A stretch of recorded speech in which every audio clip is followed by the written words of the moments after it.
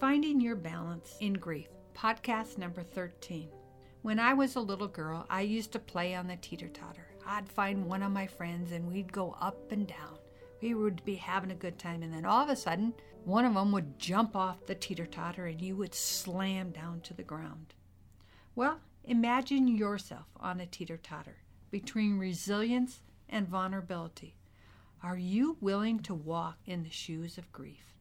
Think of yourself on both ends. How do you find your balance between these two very different emotions? Or attempt to visualize yourself getting up and down, going back and forth as you deal with the waves of emotions. Let's look at a quote for resilience. Resilience is knowing that you are the only one that has the power and the responsibility to pick yourself up, by Mary Holloway. Now here's a quote from vulnerability. Vulnerability is terrifying. The courage it takes to reveal your heart is one of the most daunting and yet rewarding experiences in life. It will set you free. Visualize these two words in grief. You may at times feel like, I'm doing okay. Wow, I'm stronger than I thought. You find that you have some natural resilience, pushing down emotions and believing that you are doing fine, adjusting to this new life without your loved one. But I want to encourage you to embrace your feelings. Give your emotions full attention. To grieve means you will need to give time and energy to give up control. I often hear people say, I'm doing fine. Life's a little tough every once in a while, but you know what? I think I'm doing okay. Everyone needs to show that resistance. Well, I encourage you to say, this is a painful ordeal. I had no idea that it would be like this, or even to have the courage to show someone your tears. Society has taught us to be tough and resilient. I want to encourage you to show vulnerability along with the resistance. Be yourself with others. On the one end of the teeter-totter is allowing yourself to be vulnerable, to feel the pain, the emotions of loss, of how your life has changed. Cry, be angry, do your soul searching. You need to feel your heart, not your head. On my whiteboard in the office, I often share a quote. The heart holds answers the brain refuses to see. This is a time where your heart and your brain are on very different pages. And if you try to reason what your brain is saying, your heart is telling you something very different. Now, with these two emotions on each end of the teeter-totter, how do I now not only balance it, but make it go up and down? You need those words in your life. Mourning is the work of grief. It is bringing your inner grief outside of yourself. Mourning is expressing, crying, being with others, supporting others. Through mourning is how you find healing and a renewed meaning in life and living. So what I'm trying to express is deal with your emotions, for they will be there. You can attempt to push them down, but they are going to surface in a different way, maybe through anger, illness, or even loss of relationships.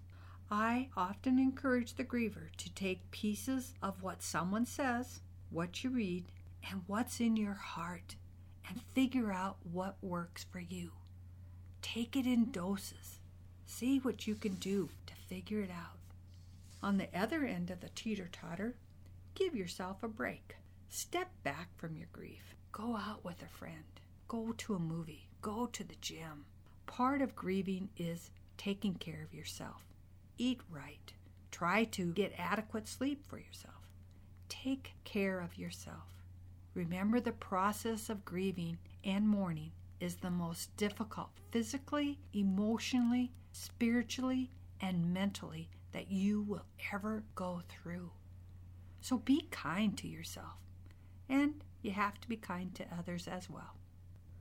Some of the information that I have spoke about is from an article written by Ellen Wolfeld, The Teeter-Totter of Resilience and Vulnerability in Grief. Now I would love to ask a couple questions to my partner, Chad, for I know he will be able to provide some wonderful insight, for he too has been a griever and has done the mourning, the loss of his son. Welcome, Chad. Thanks, Patty. Chad, how hard is it for a man to show vulnerability? I think it's very difficult in this day and age. The man is supposed to remain strong for the family. And in my case, I needed to remain strong for my wife and my daughter and my parents because they lost a grandson. And then we live in a society where it's so fast-paced. It's just expected that, well, okay, you'll grieve for a couple, 3 days, and then you'll get up and you'll continue on with life like nothing ever happened. And you need to give yourself the time. I liked your advice you said earlier. You need to give yourself the time. Everybody grieves on their own and in their own way. Amen. Grief is as unique as your own thumbprint, That's huh? right. That's right. And I also liked your comment, too, about don't be afraid to go out and do things. Don't be afraid to go out to a movie or go to the gym. But I will warn you, when my wife and I went out to our first movie after the funeral and everything, I did feel guilty. I felt guilty. I should be home. I thought, anyways, I should be home mourning the loss of my son. But then again, I knew deep down in my heart, he doesn't want me to mourn him 24/7 for the rest of my life. But also, too, you saw the world was going on as well, didn't you? I did. Yeah, I did. World just goes on. Everybody comes to the funeral and pays their respects, and then the next day they just move on, and here you are, left in the dust trying to figure out, okay, now what? Now what am I supposed to do? Did you ever find yourself falling into a really dark hole? Yeah, I did. There were times when it was really difficult getting up in the morning. Really difficult.